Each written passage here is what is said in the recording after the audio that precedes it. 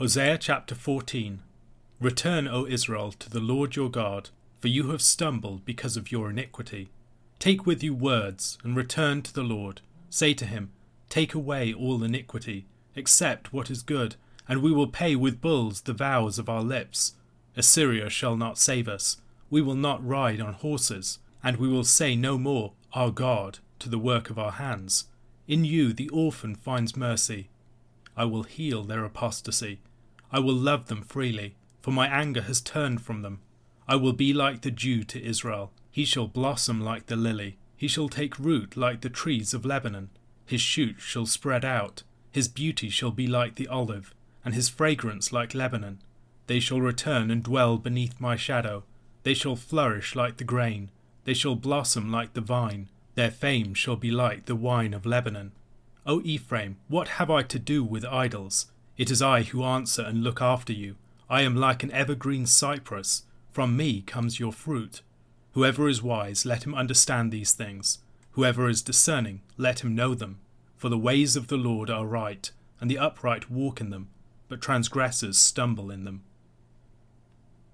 The book of Hosea concludes in chapter 14. Israel is here addressed in their situation of judgment, and then the hearers of the book across time are addressed more generally.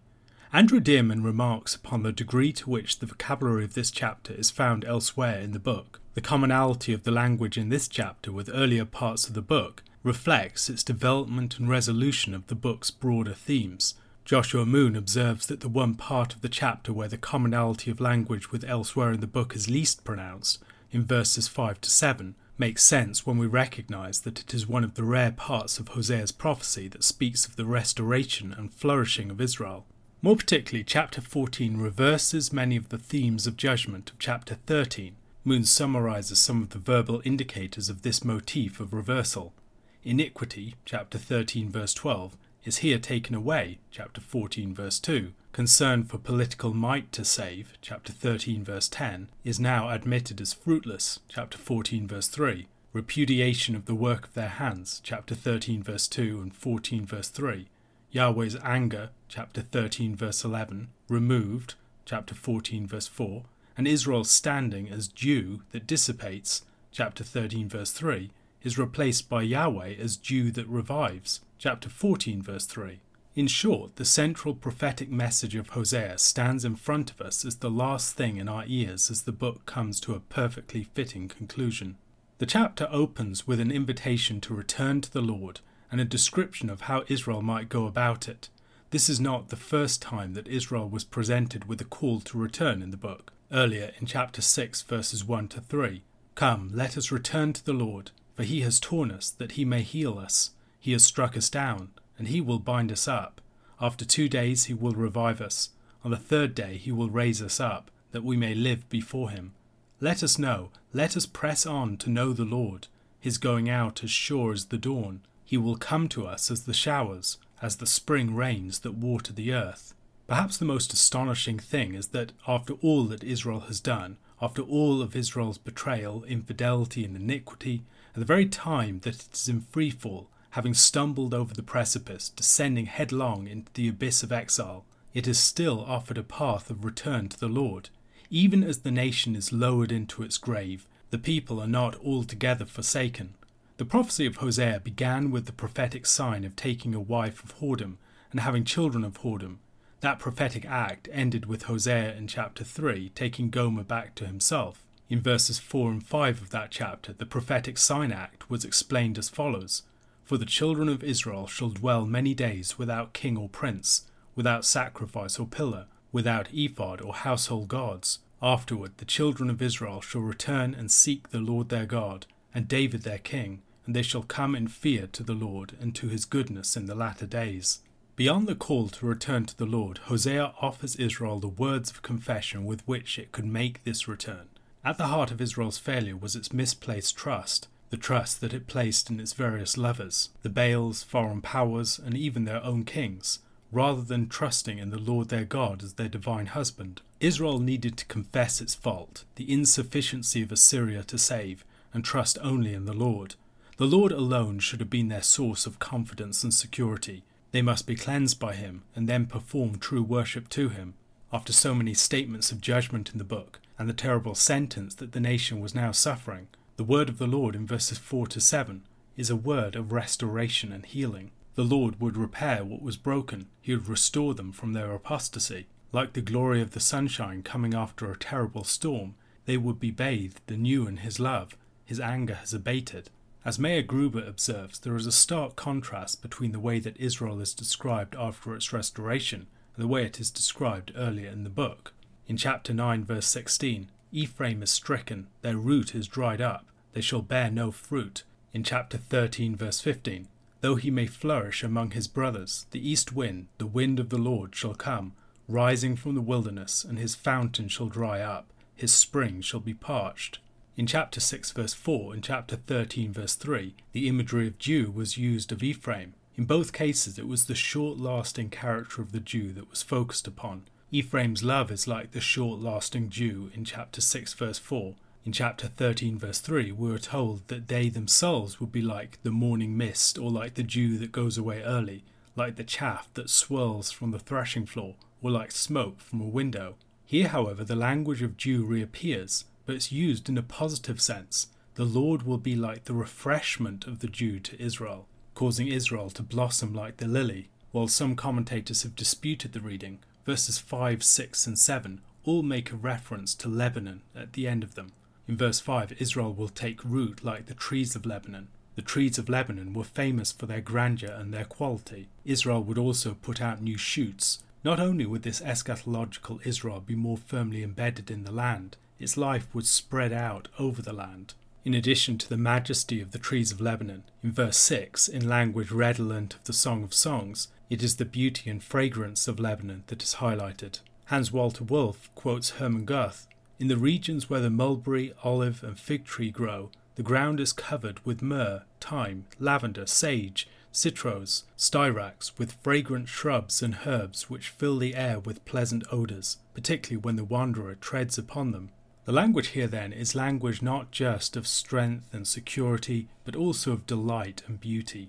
Commentators are divided on verse 7. Should we understand the opening statement here to refer to a return and dwelling under the Lord's shadow, or under Israel's shadow, considering the way elsewhere we have imagery similar to this used, with great trees representing kings and their rule, offering shade for those who take rest beneath them? It would not be entirely surprising if this were a reference to people coming under the shade of Israel's restored boughs. In addition to its new security and fragrance and beauty, Israel would enjoy great fertility and fame. The fertility is described with reference to the grain and the vine, and their fame is associated with the wine of Lebanon. Somewhat ironically, this is the only reference that we have in Scripture to this wine of Lebanon. The lesson that Israel was to learn from all of this was that its security, its provision, and its fruit all came not from idols, but from its divine husband, the Lord. As the book concludes, the hearer is more directly addressed. The words of the prophets are not just for their most immediate hearers and times. As Brother Charles has argued, to some extent the words of the prophets are abstracted from their historical contexts. The word of the prophet Hosea does not cease to be relevant or to speak with urgency into people's situations after the northern kingdom of Israel has collapsed. Rather, its words can still address the modern hearer who meditates upon them and learns wisdom by them. A question to consider. The final verse of Hosea chapter 14 moves us from language that we associate more with prophecy to language of wisdom literature. Whoever is wise, let him understand these things. Whoever is discerning, let him know them. For the ways of the Lord are right, and the upright walk in them, but transgressors stumble in them. How might this saying direct our hearing of the book? John chapter 14 verses 15 to 31. If you love me, you will keep my commandments, and I will ask the Father, and he will give you another helper to be with you forever, even the Spirit of truth, whom the world cannot receive, because it neither sees him nor knows him. You know him, for he dwells with you, and will be in you. I will not leave you as orphans. I will come to you. Yet a little while, and the world will see me no more, but you will see me. Because I live, you also will live. In that day you will know that I am in my Father, and you in me, and I in you. Whoever has my commandments and keeps them, he it is who loves me, and he who loves me will be loved by my Father, and I will love him and manifest myself to him. Judas, not Iscariot, said to him, Lord, how is it that you will manifest yourself to us and not to the world? Jesus answered him, If anyone loves me, he will keep my word, and my Father will love him, and we will come to him and make our home with him. Whoever does not love me does not keep my words, and the word that you hear is not mine but the Father's who sent me. These things I have spoken to you while I am still with you. But the Helper, the Holy Spirit, whom the Father will send in my name, he will teach you all things, and bring to your remembrance all that I have said to you. Peace I leave with you, my peace I give to you. Not as the world gives do I give to you. Let not your hearts be troubled, neither let them be afraid. You heard me say to you, I am going away, and I will come to you. If you loved me, you would have rejoiced, because I am going to the Father, for the Father is greater than I. And now I have told you before it takes place, so that when it does take place, you may believe. I will no longer talk much with you, for the ruler of this world is coming. He has no claim on me, but I do as the Father has commanded me, so that the world may know that I love the Father. Rise, let us go from here. The second half of John chapter 14 continues the theme of Jesus' coming. Jesus is responding to the anxiety of his disciples as he has told them that he is going away. However, he's also addressing the reality of the church afterwards, the fact that we do not have Christ physically present with us. How is it that we can relate to a Christ who seems absent from us? Christ responds to this by speaking of a fourfold coming. We can think about his coming in the resurrection, his coming at Pentecost, his coming in specific acts of power and presence within the history of the church, and then his coming on the final day to take his people to himself. Jesus speaks about all of these as ways in which he's going to be with and near his disciples, even after he has physically left and gone to his Father. In verses 16 and 17, he speaks about the gift of the Spirit. The gift of the Spirit will be a way in which Jesus communicates his presence to his disciples. The Spirit will be one who calls alongside, to translate the term more literally, or someone who is a helper or a friend or a comforter or an encourager or an advocate. All of these could be interpretations of the term that is used here. He is the Spirit of truth. Themes of witness pervade John's Gospel, and the truth of the witness borne by the Spirit is given prominence. Christ bears witness, John the Baptist bears witness, and now the Spirit of truth will bear witness. The truth will not be received by the Word, as the Spirit will not be received by the world. The world neither sees nor knows the Spirit. Earlier on we've been told that the wind blows where it wishes, and you hear the sound of it, but you do not know where it comes from or where it goes, and that so it is with everyone born of the Spirit. The Spirit and those born of the Spirit will not truly be recognized by the world, but yet the disciples know the Spirit. The Spirit dwells with them at that moment, as he dwells with them in Christ. Later on, as a result of Pentecost, he will be in them, empowering them and also giving them a sense of Christ's presence. Christ assures them that he will not leave them as orphans. He himself will come to them. They're going to experience his absence in a very keen way in a few days' time, as he will be in the tomb and they will feel bereft of him. They will initially have no hope, and yet he will return to them. Although the world will not see him, they will see him, and because he lives, they will live. Because of his resurrection, they will be resurrected, and in that day they will know that Christ is in the Father. They'll have an assurance of Christ's relationship with the Lord and the giver of life, his Father, and they will also be assured in that moment of their relationship with Christ.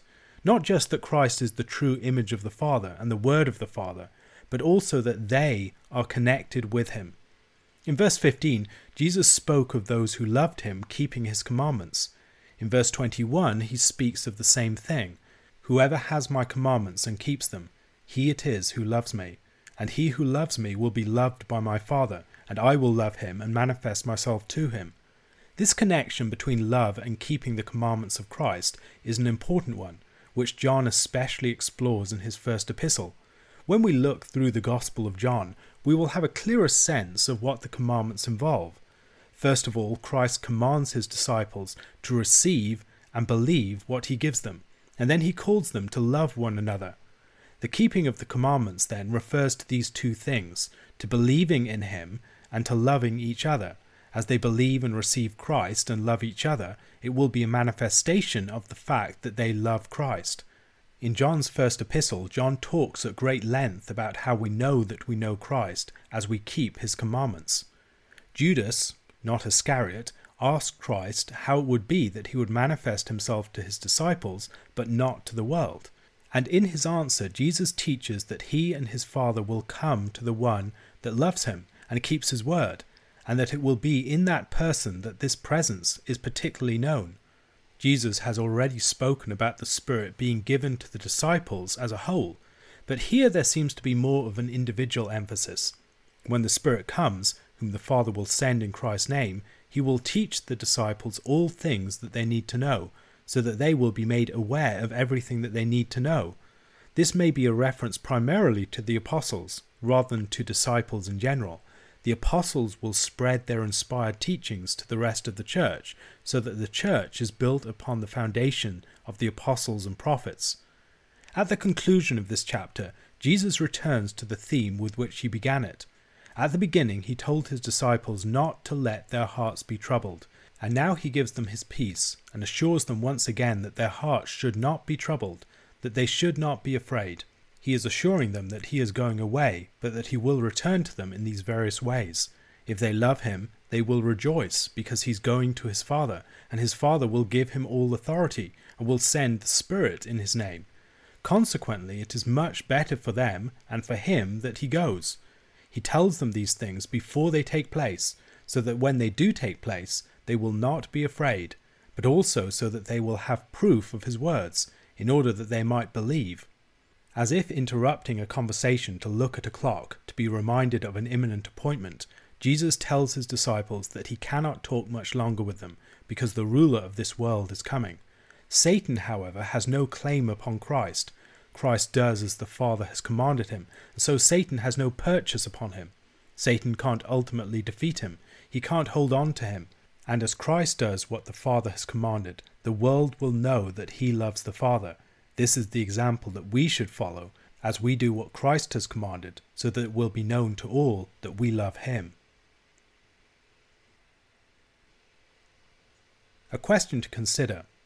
Why is it a benefit for the church that Christ leaves after the resurrection?